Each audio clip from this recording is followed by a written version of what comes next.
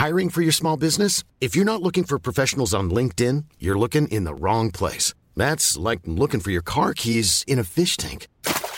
LinkedIn helps you hire professionals you can't find anywhere else, even those who aren't actively searching for a new job but might be open to the perfect role. In a given month, over 70% of LinkedIn users don't even visit other leading job sites. So start looking in the right place. With LinkedIn, you can hire professionals like a professional. Post your free job on linkedin.com/people today. There's never been a faster or easier way to start your weight loss journey than with PlushCare.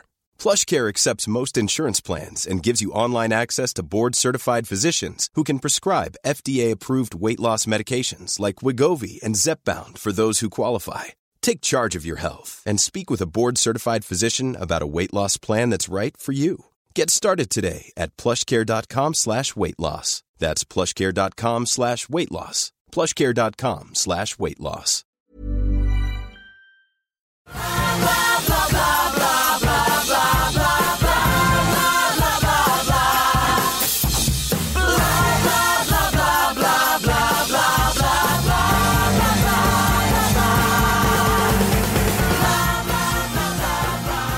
Hi, everyone. Welcome to the Billboard on Broadway podcast. I'm your host, Rebecca Milzoff, features editor at Billboard and Broadway fan extraordinaire here. So if you listen to the podcast regularly, and even if you don't and just happen to follow musical theater, generally speaking, you know that the so-called jukebox musical is an ever-present thing on Broadway these days. And you know it's a convenient way to refer to musicals that are based on the life stories or musical catalogs of specific artists, but it has always seemed kind of unfair as a label to me.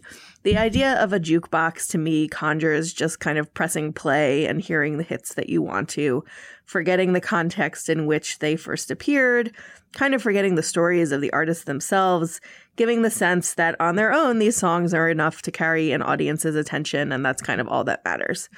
And for plenty of shows, that is enough. Presenting hits sung by talented actors on stage is enough to make for a successful run, and it doesn't really matter how great the story is. But I think that the term really shortchanges the shows that, yes, fit this so-called jukebox definition, but do have the kind of really rich story that, combined with great music, is what makes for a great show, period. The musical on this week's episode, I think, is the greatest example I've seen so far of this genre, and I've seen a lot of them. Ain't Too Proud, The Life and Times of the Temptations, is all about the groundbreaking Motown group whose songs are not only central to pop history, but feel like part of modern American history on a larger scale, too. Of course, the Temptations music is reason enough to see the show. It's amazing. The group had 42 top 10 hits, 14 number ones. Most were written by two of the greatest songwriters of the time, Smokey Robinson and Norman Whitfield. They were alternately elegant and fiery showmen on stage, a product of Motown leader Berry Gordy's very precise and savvy strategy. But beyond their songs, which can still feel omnipresent today on the radio for sure, they were a trailblazing group of Black men who both survived and thrived through some of the toughest political times in contemporary U.S. history and through their own numerous personal struggles and sometimes tragedies. In short, their story is incredibly compelling on its own, and the music, and I have to say the incredible dancing as well, choreographed by Sergio Trujillo, just happens to be insanely great as well. For good reason, Ain't Too Proud recently got 12 Tony nominations, including Best Musical and Best Featured Actor in a Musical for Ephraim Sykes and Jeremy Pope, who played David Ruffin and Eddie Kendricks, respectively. I was thrilled to have all 5 of the super talented guys who play the Temps on the podcast this week. You wanna leave me, but I refuse to let you go. If I have to beg, please, for your sympathy, I don't mind, 'cause you mean that much to me. Ain't too proud to beg, as you darling. Please don't leave me, girl, don't you go. Ain't too proud to, ooh, baby. I'm James Harkness. I play Paul Williams. I'm Juwan Jackson. I play Melvin Franklin. I'm Ephraim Sykes, and I play David Ruffin. I'm Derek Baskin. I play Otis Williams. Jeremy Pope. I play Eddie Kendricks. As I said recently, I'm an Ain't Too Proud super fan. The show is incredible. Congratulations on all the Tony nominations. Yay, thank you. we are on the same street, actually, Billboard, and Ain't Too Proud. So I get to see your little marquee every day. But such a fan of all of you sitting at this table, and happy to have you here. So before we talk about the show, I have to ask first, you all went to the Met Gala last week, and there were some definite like strong looks being served. And I feel like I need to hear about, it's definitely LEWK. So I need to hear about how that all happened, like what the like guiding idea was. There were some great hairstyles too, I noticed. Yeah, Jeremy especially. Yeah. What was really dope is we've had the pleasure of Anna Wintour came to see the show. I think about a month or two ago. So we kind of all had joked about going to the Met. We called that show our audition for the Met. So we wanted to make sure our costumes looked the flyest and our hair, our wigs in the show, or, like that's, we just cut up like that. So when we actually got the invitations, it was really cool that, she had saw our show and loved it and wanted us to kind of be there for that night. So we all began to talk about like what will we wear? It's the biggest kind of costume party of the year, and we were able to reach out. And Tom Brown wanted to style all 5 of us, which we thought was very great because very similar to the Temptations, they all were very cohesive in their styling. So we were able to go to the showroom with Tom Brown and just kind of pick out looks, and they were very open to what spoke to us and what we felt like we wanted to wear. So it was really exciting when we got to the Met because we felt like we looked our best. We know that people had like been looking out for us and making sure that it was tailored to the nines. And then we kind of all were creative with our accessories and hair and different things like that. And it was all a blur, but when we look back at the picture of us on that carpet, we really looked like a real dope group. And we say that we shut down the Met. We shut it down. They say it too. They say it too. Our word on the street is the Temptations came and shut down the Met. Word on the street is that we were the word on the street. Did you guys meet any like surprising famous fans while you were there? Because I feel like it's cool that the Met Gala has really like embraced Broadway lately, and it seems like all of the shows kind of get to make a showing. Yeah, I mean, there was I think as soon as we got in, there's like a reception hold, and we got to talk to Regina Hall, who actually had seen the show the night before. So she was fresh out of seeing it, and she wanted to come back and meet us, but it was a weird day. We were all kind of running out from a Sunday performance, so it was good that we got to connect with her because you just never know who's actually in your house, at your theater night by night. So that was cool that we got to just talk with her. And again, it's one of the biggest parties of the year for celebrities. So everywhere you turn, there was dope people to meet and talk, and no one's there with a publicist or a manager, so it's free for all. So we a lot of us had separate great conversations with people. It was a really special night.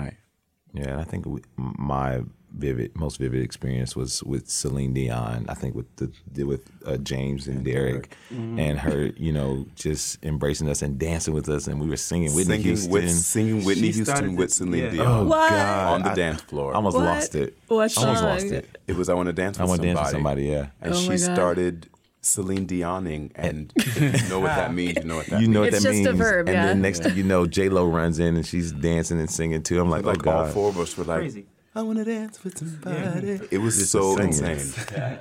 It was a moment. I'm like dying on your behalf. That was. But I started singing silently because I was like, I actually want to hear you sing. Because you Celine Dion, I'm getting a free concert right now. I did the oohs and the ahs. It was so good. It was just so good. That experience I would never forget. Well, camp is just like a way of life for Celine, so it's like the best moment ever to meet her. So before this show, I feel like this is the kind of show where you go and you're like, okay, I knew there were Temptation songs, but I didn't know there were this many and this many hits. And you hear certain songs and think like, oh, didn't know that was them too.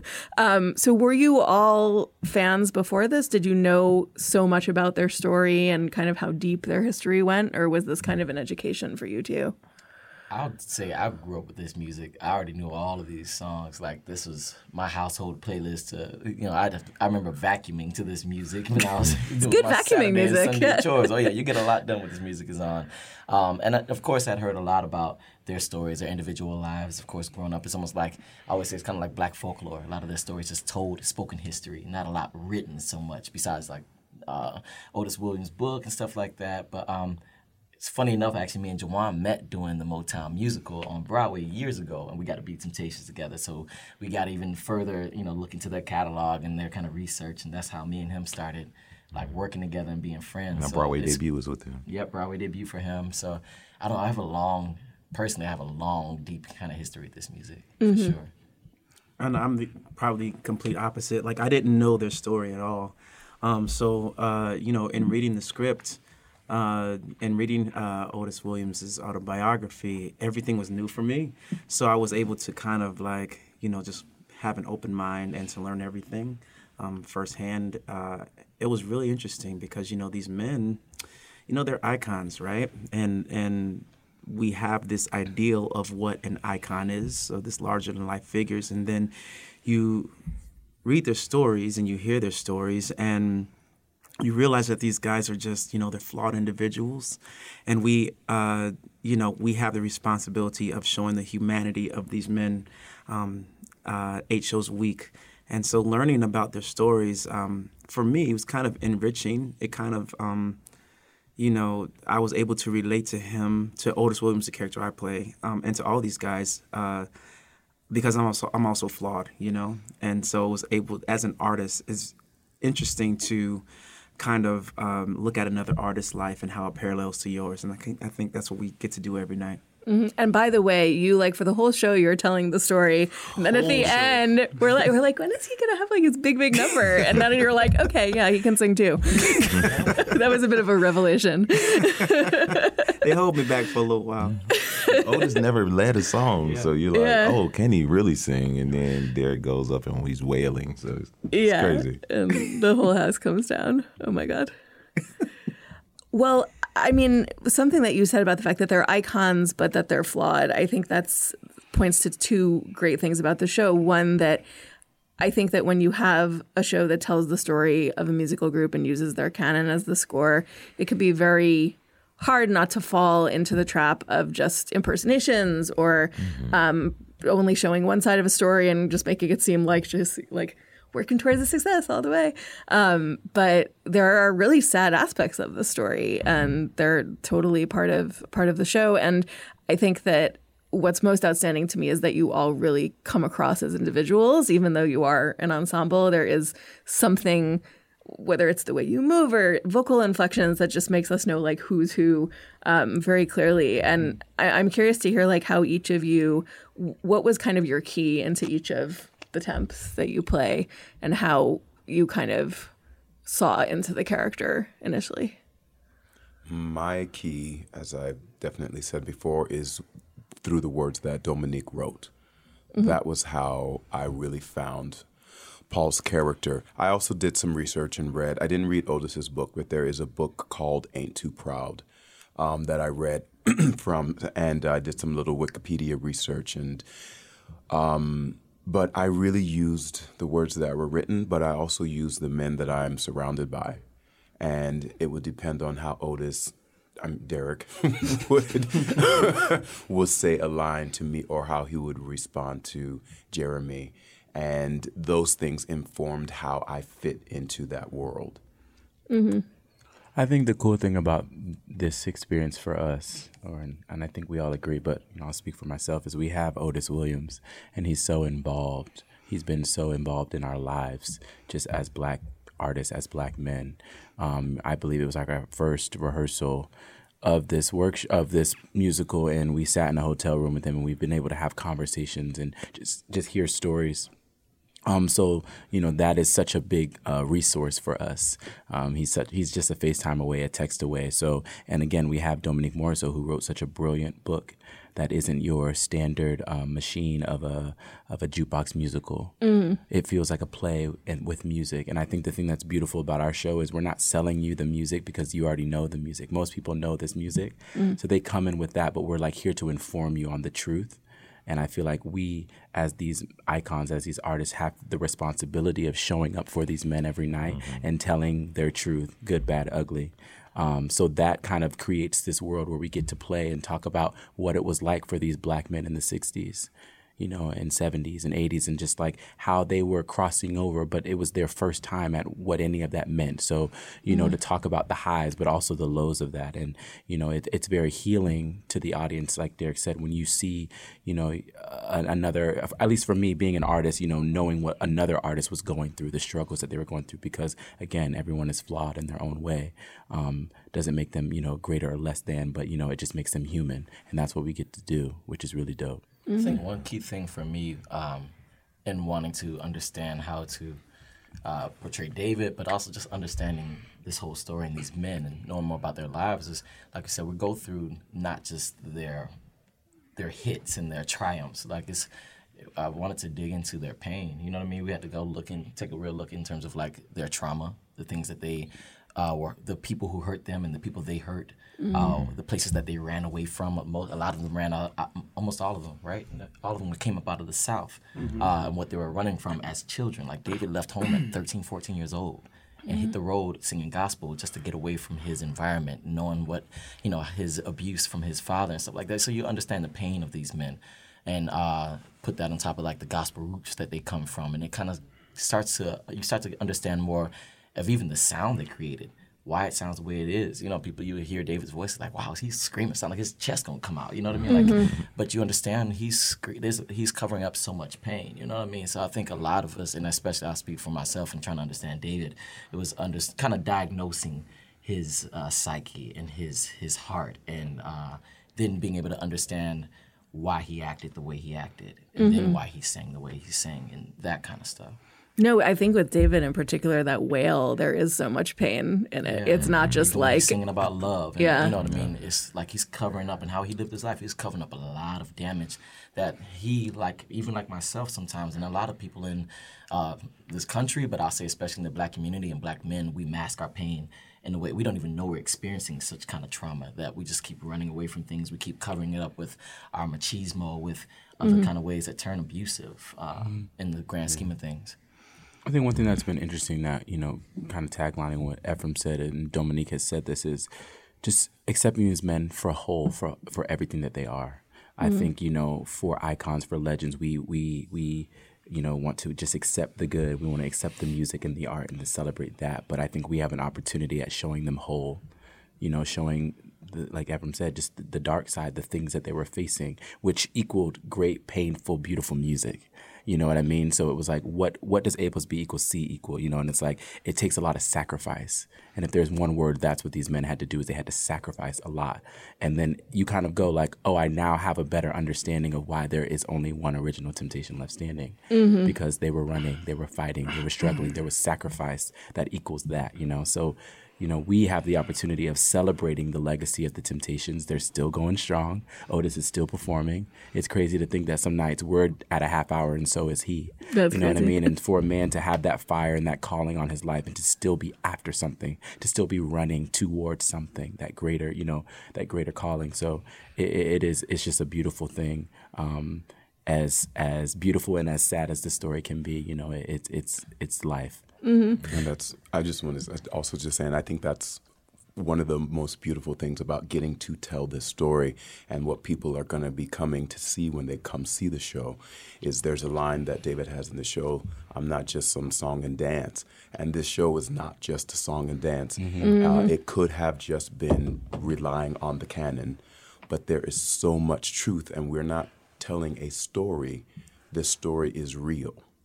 And that's an incredibly important thing. And it's also, everything that they went through back then is still so relevant today.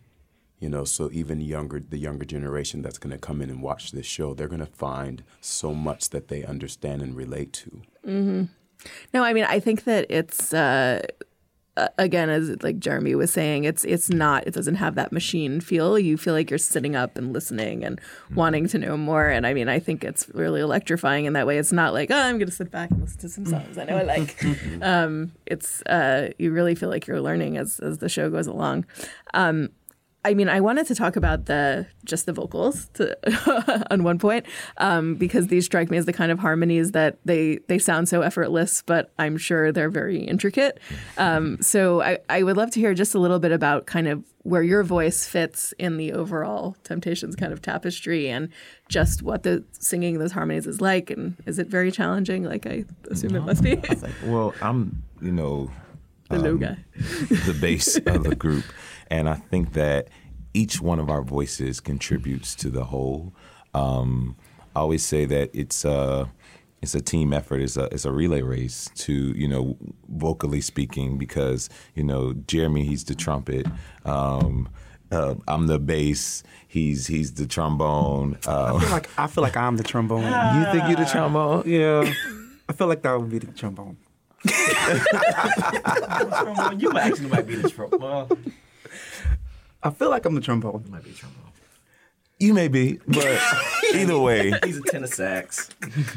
I give you that. I can see that. Yeah. He's tenor sax.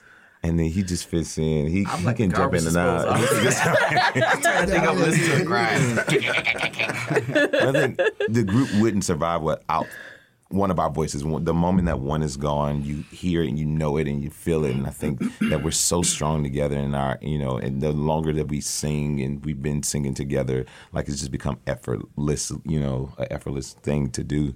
I enjoy singing with them and, hearing and listening to them individually and collectively. Mm-hmm. Mm-hmm. It's one of those things where, now it's a blessing. When we were in it, we were kind of like, why is this taking so long? We had to go out of town for a little bit before we got to Broadway. It's coming up on our 2-year anniversary of working on this show. But we needed that time because the show is marinated story-wise and vocally. So it's funny that you say, is it hard? Because I actually don't even think about it when we get on stage. We know the music so well, your part so well, that you kind of just you just kind of sing where you're supposed to be. We were actually at the Met. Someone asked us to sing something, Good Morning America specifically. They were like, can you just sing this thing? And at first we started to kind of be scramble, what are we going to sing? And then I was like, I think it's just, this is the key. And then we just started singing and it just worked.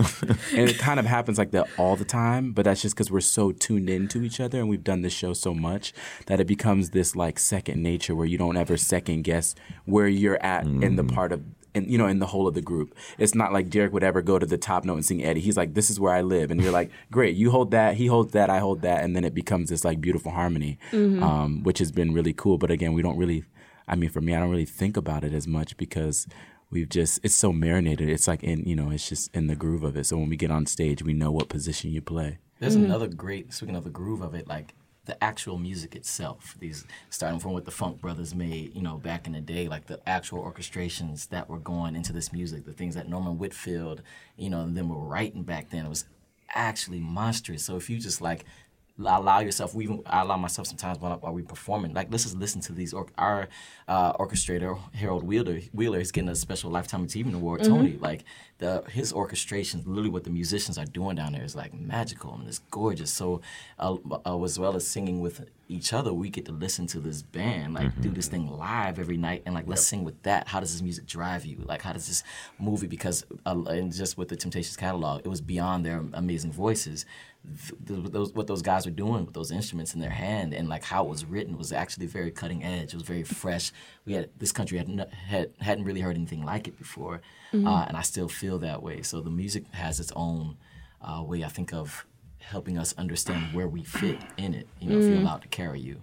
Yeah, I hadn't thought of the fact that obviously the live music at the show is incredible, but that so much of Motown had this kind of almost orchestral score, really, with that you can't even imagine happening today. Yeah, and they were some of the first to do that they were the first pop music, but especially for popular music as a whole, to use full orchestra while using a funk band. And, they really were pushing the boundaries with what they were orchestrating and arringing, I would say. Do people just expect you to sing on command now when you go everywhere together? They try. Yeah. You sound so excited. A blessing and a curse. Yeah. We know that when we show up places, they want a song or they want to dance, and because that's just what the Temptations did. That's that's the part of their thing. They dress to the nines, and they will sing the panties off any lady in the room. So it comes with the gig. It comes with the gig. Still happening. Yes, I will ask about that later. Well, I think one of the other really cool things that the show illuminates is how, like, just how much groups used to work with like one songwriter and really have this like devoted relationship. It's like funny to think of today when you see these tracks that have like 24 people on them, like every Drake track. And to see the kind of devotion that they had to Smokey Robinson and then Norman Whitfield. I was curious just to hear your takes on that. And are you guys at this point able to tell, like, oh, that was a Smokey song, that was a Norman song? Like, do they have very different sounds? Oh, yeah. Norman and Smokey, a Smokey completely different sounds. But from the sound of, again, from the actual instrumentation to the lyricism, they have a completely different vibe. You know what I mean? It's also like it dates the time period. You know what I mean? Norman came in closer to the 70s. You could hear that psychedelic funk and that kind of entrance. He used a lot more of the strings and stuff like that. He made a lot of music we talk about in the show. Papa Was a Rolling Stone. You got a 4-minute intro. That's just, he liked to put his stamp on stuff, where Smokey was true pop, true R&B. It's simple. It's hooks. You know what I mean? Simple melodies, simple lyrics. Like you can hear something that is either Smokey or Smokey influenced, even I think today, in terms of how people write melodies. You know what I mean? Like Totally. he still does it to this day. But still true to the Motown sound that Berry Gordy created, because he did have a format, and Berry oversaw every song, everything that came out of Motown. So, you know, though they're different, they were still in the same family of what it should be. Hey, I'm Ryan Reynolds. Recently, I asked Mint Mobile's legal team if big wireless companies are allowed to raise prices due to inflation. They said yes. And then when I asked if raising prices technically violates those onerous 2-year contracts, they said, "What the f*** are you talking about, you insane Hollywood ass?" So to recap, we're cutting the price of Mint Unlimited from $30 a month to just $15 a month. Give it a try at mintmobile.com/switch. $45 up front for 3 months plus taxes and fees. Promo rate for new customers for limited time. Unlimited more than 40 gigabytes per month. Slows full terms at mintmobile.com. Burrow's furniture is built for the way you live. From ensuring easy assembly and disassembly to honoring highly requested new colors for their award-winning seating, they always have their customers in mind. Their modular seating is made out of durable materials to last and grow with you. And with Burrow, you always get fast, free shipping. Get up to 60% off during Burrow's Memorial Day sale at burrow.com/ACAST. That's burrow.com/ACAST. burrow.com/ACAST.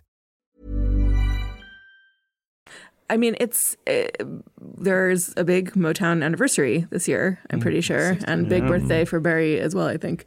I mean, it's so interesting to see the way he kind of very carefully developed and in many ways controlled the Temps and had this idea of them as this very elegant kind of vanguard group that would not get too political. And we see in the show that they sometimes missed out on hits because of that. And I'm curious now, from having kind of been inside like the Temp brain as a whole, I mean, do you think that was ultimately good for the group, or do you feel like there were losses because of the way Berry viewed them? You know, it's funny. I was having this conversation with a friend the other day, and he asked me if I had ever brought this up to you guys.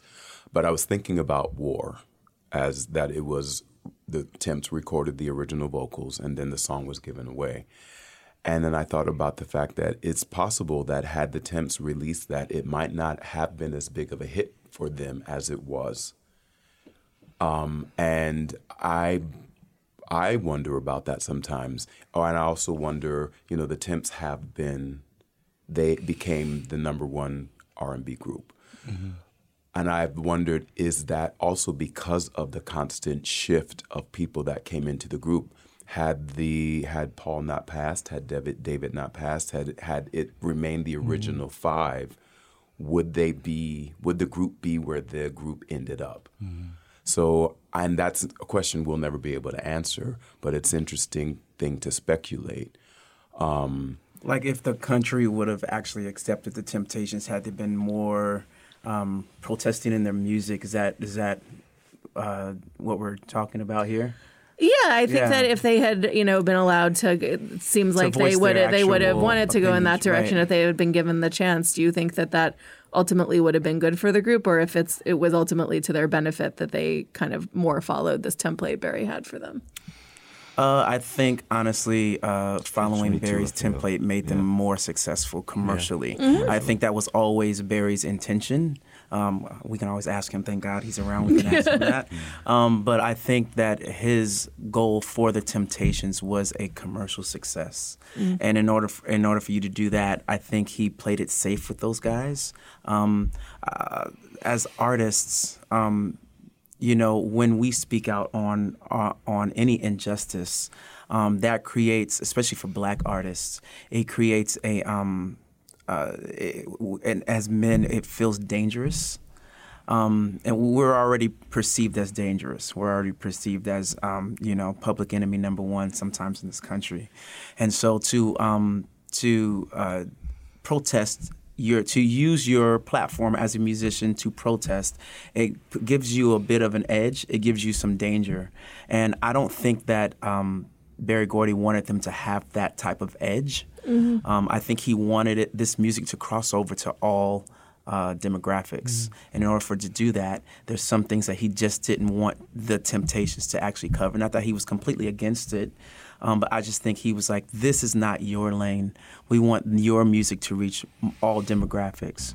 And I don't think, I would probably argue that some of the Temptations were probably not completely happy with that. I think they wanted to probably use their music to protest the times.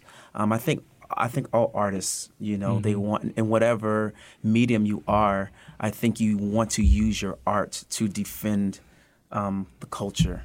And so I think it was to their benefit commercially. And I think they probably sacrificed their true feelings sometimes in performing some of this music. But they made changes and strides along the way, because even though that they didn't go full protest, in order to change, they would, when they go to concerts, they instructed there no ropes separating groups, and so they made they came to an agreement, Berry and the Temps, because we want to affect change. Okay, you're not gonna allow us to do it in our music. Let us do it in another way where we can bring people together. So I think that alongside that, they did that too.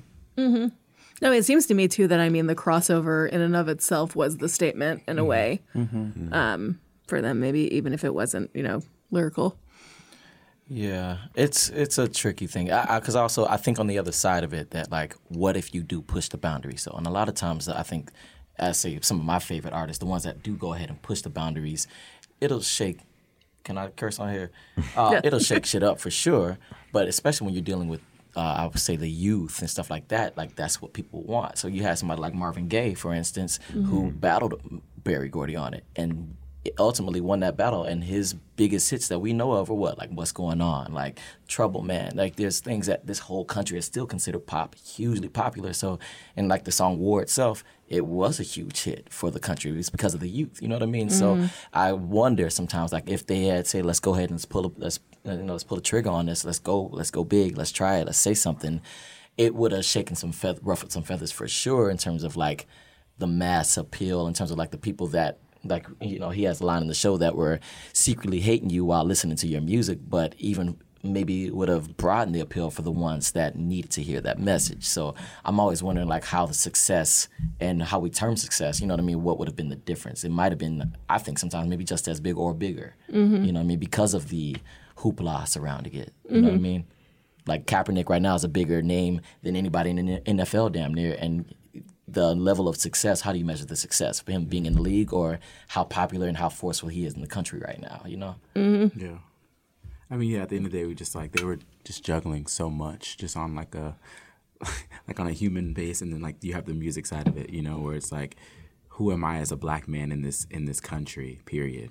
And then here I am, like, trying to take success, to the next level, take this group to the next level. So I think Berry, again, had a formula and a way of being like, this is how we push the boundary, and this is where I say that's enough, And I think, like Jawan mentioned, in their concerts, like, trying to like make it all inclusive and bringing people together and making it about the good music and celebrating the music. I think he was always trying to do that, make it a celebration versus kind of like starting a riot or making people upset. No, that all makes a lot of sense. I do want to talk about the moves because, they're amazing, but I think they're also like so important to establishing the character of the group as a whole and each of your individual characters. And I think Sergio Trujillo, the choreographer of the show, I think every show he does, because he kind of specializes in stories of groups, the dance is such an important element of making the story constantly feel like it's moving along, and that it feels like really lively from start to finish. So, you all kind of have a different way of moving, I think. And I think, again, that's part of... Being nice. Oh, you're all amazing. Like, that was not shade. Slight shade. A little bit. I think that's true to the Thames, too. Maybe I'll just say some are more subtle than others.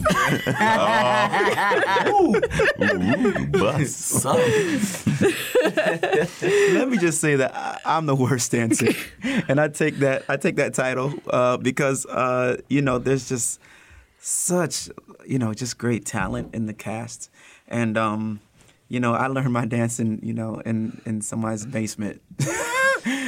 Which is very different from what Sergio does, but he found a way to incorporate his moves to like how we move. Mm-hmm. So, and that was actually quite genius. Mm-hmm. I credit him for making me look good because that was a feat in itself for me to even memorize the moves in sequence. Like I've never had to do that. I've never really danced in a musical before, and so. This movement is, it's an homage to the 50s and the 60s, but then he found a way to, him and his associate, Edgar Godino, they found a way to kind of modernize this movement so that it's, so that you get it for today's youth. When, kids who've never heard of The Temptations see the music, and when they see the musical, they see our moves and they're like, oh, that's some really cool moves. And so I think Sergio and Edgar did a really good job of honoring the Temptations moves, but also kind of making it, more current. Mm-hmm. Yeah. I have to say, like, I guess it really, Ephraim is in his own little category, but we'll talk about that. But I think Jeremy and James, it really stood out to me how much your movement was kind of connected to your voices and to the overall feel of the character. Because, like, Jeremy, I was, like, really drawn to your hands and kind of, like, what you were doing with your arms and your hands at all times.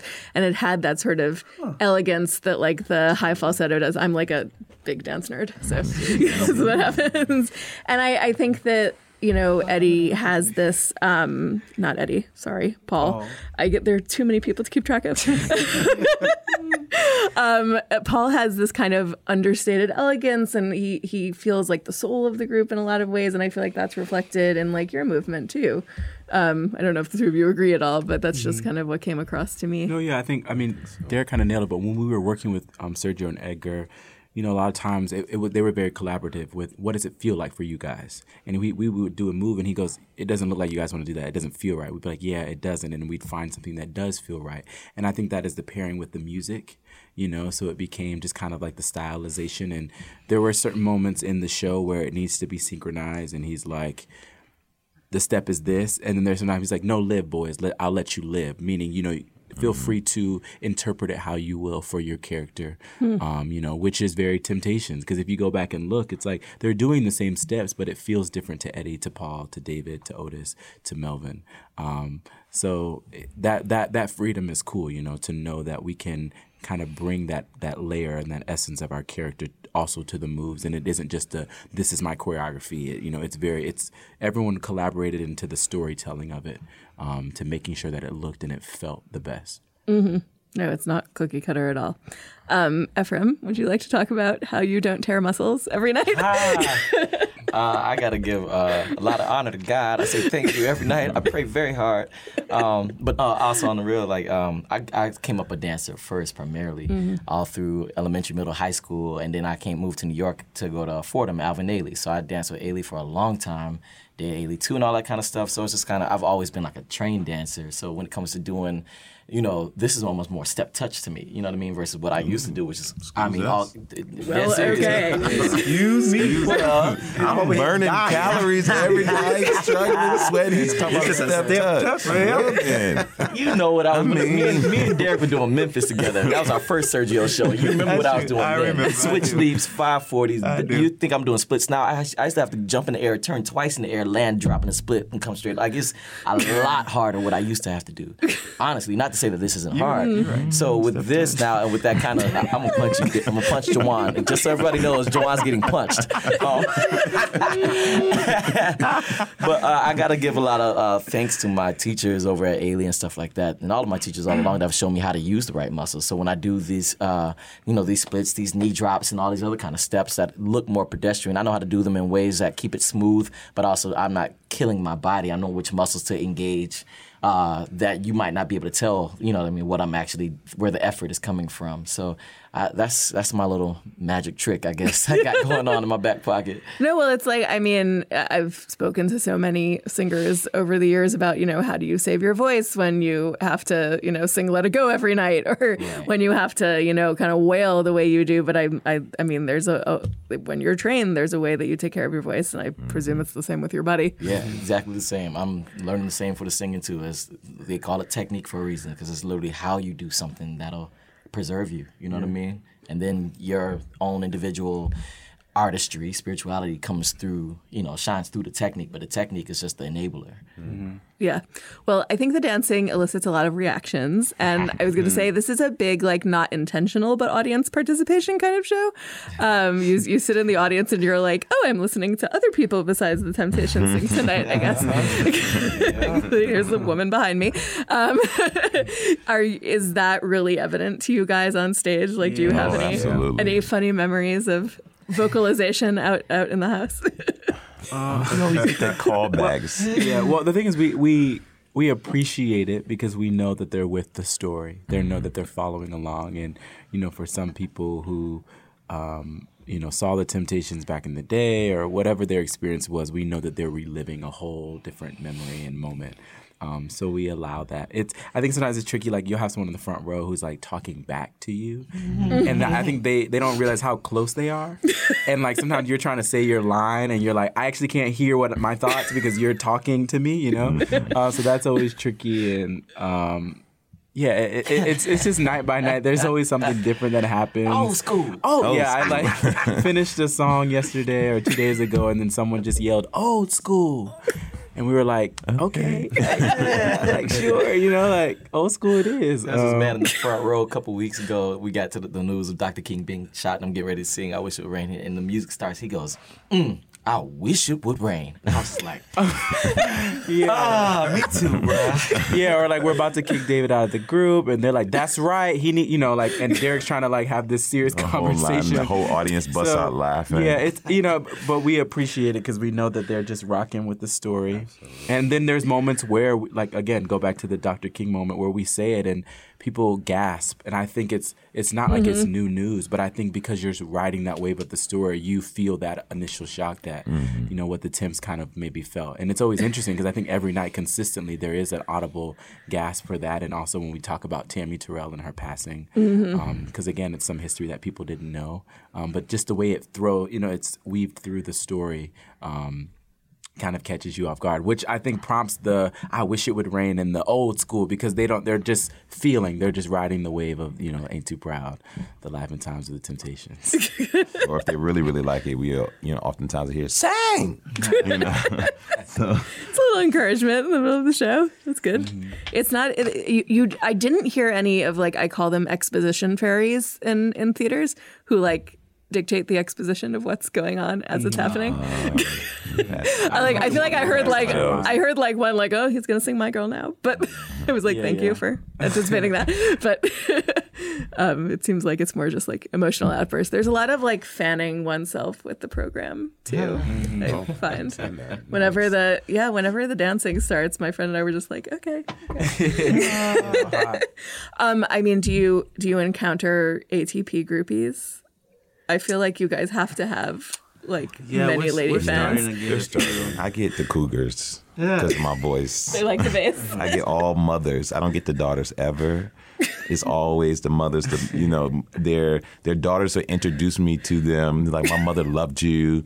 Oh, and then I'm like, not so nice to meet you. She's like, oh, come here, just talk in my ear. Give me your deep voice in my ear, please. I'm like, okay, ma'am.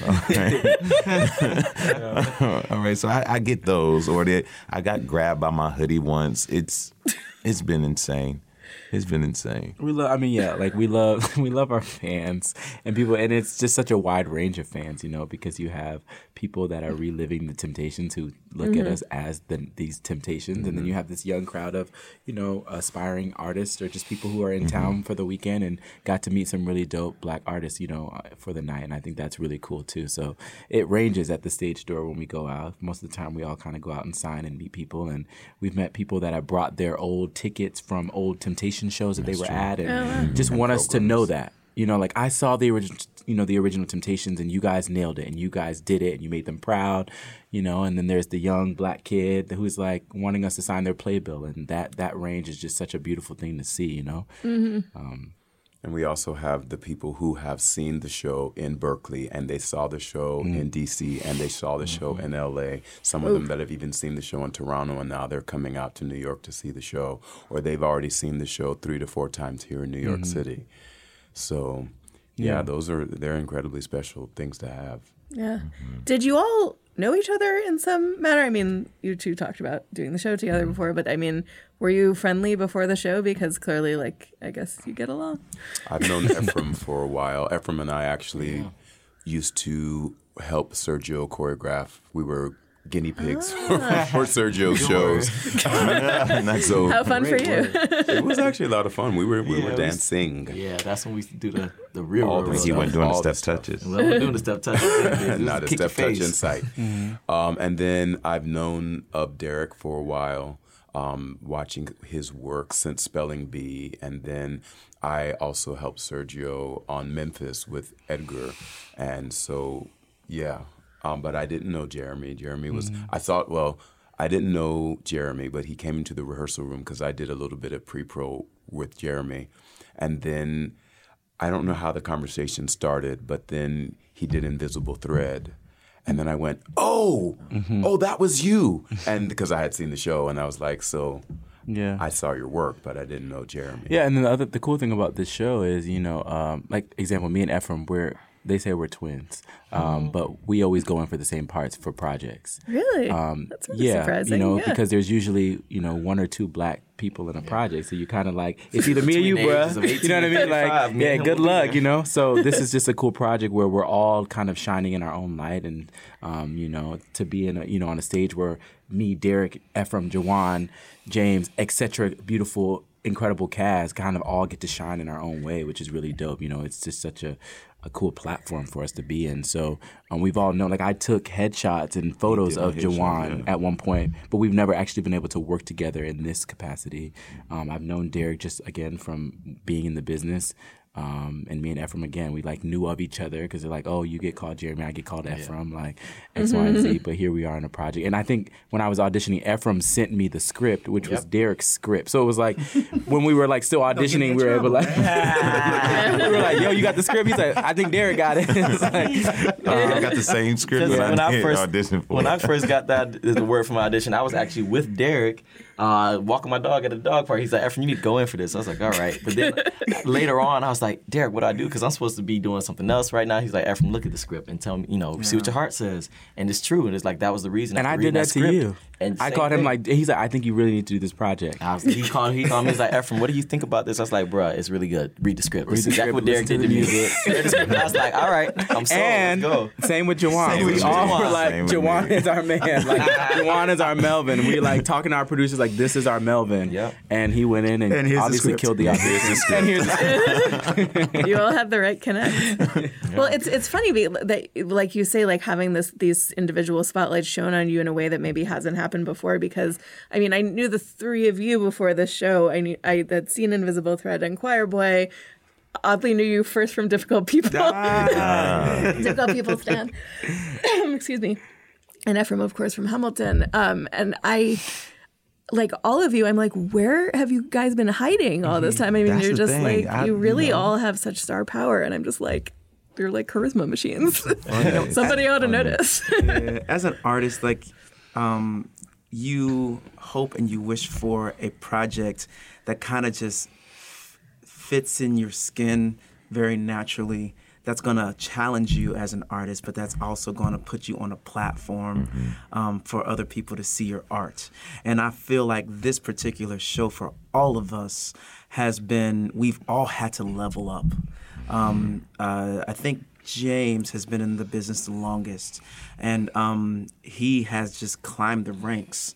And, quite oftentimes, we're just not given the opportunity to perform to the best of what we can do. A lot of times we're like, all right, he's a great guy, he's a great dancer, let's put him over here in this particular box. And once they put you in a box, they don't want to let you out of that box. And so with this particular show, all of us has had the opportunity to step outside of the boxes that we've all been put in and to kind of show a different side of ourselves and to actually level up. This show is challenging on all fronts, physically, emotionally, vocally, acting-wise. We've all had to bring our not even A game, A++++ game to the show. And it's a rare opportunity that 5 of us can do that at the same time in the same show.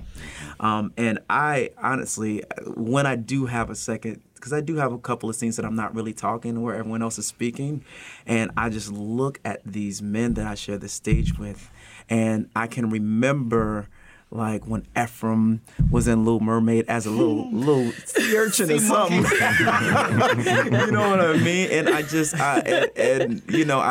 James has this, the show is in a couple of sections, and like the first kind of third of the show is where Paul Williams sings a lot of the solos. And so to see James just step out of the ensemble into a leading position, to a leading man principal character, like I look at him sometimes and like I just smile because of the opportunity that he's been given and the opportunity that all of us have been given to kind of like just shine and kind of soar as an artist. Like it's such a blessing to be given that kind of opportunity, and we don't take it lightly.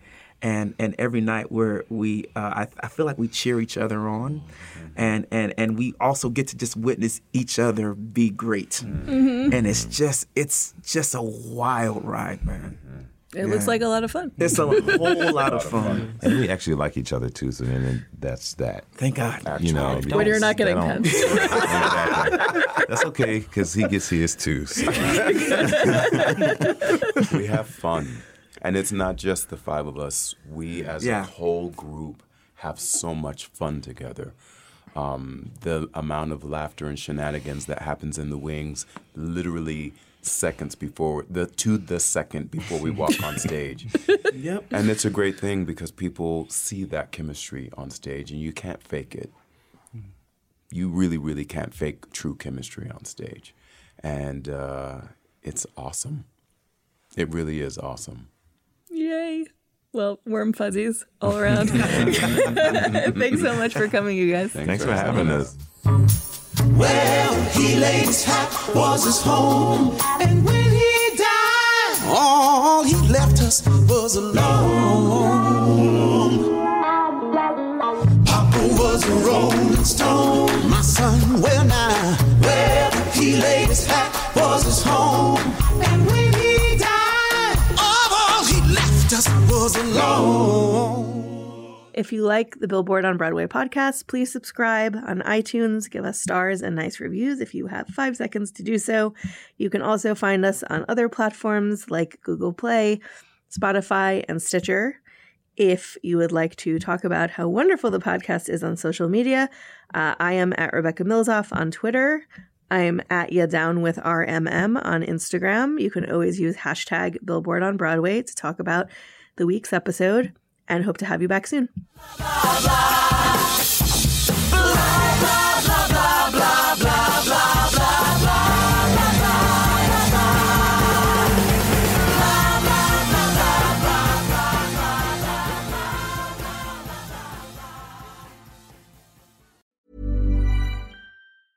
Normally, being a little extra might be a bit much, but not when it comes to healthcare. That's why United Healthcare's Health Protector Guard fixed indemnity insurance plans, underwritten by Golden Rule Insurance Company, supplement your primary plan so you manage out-of-pocket costs. Learn more at uh1.com.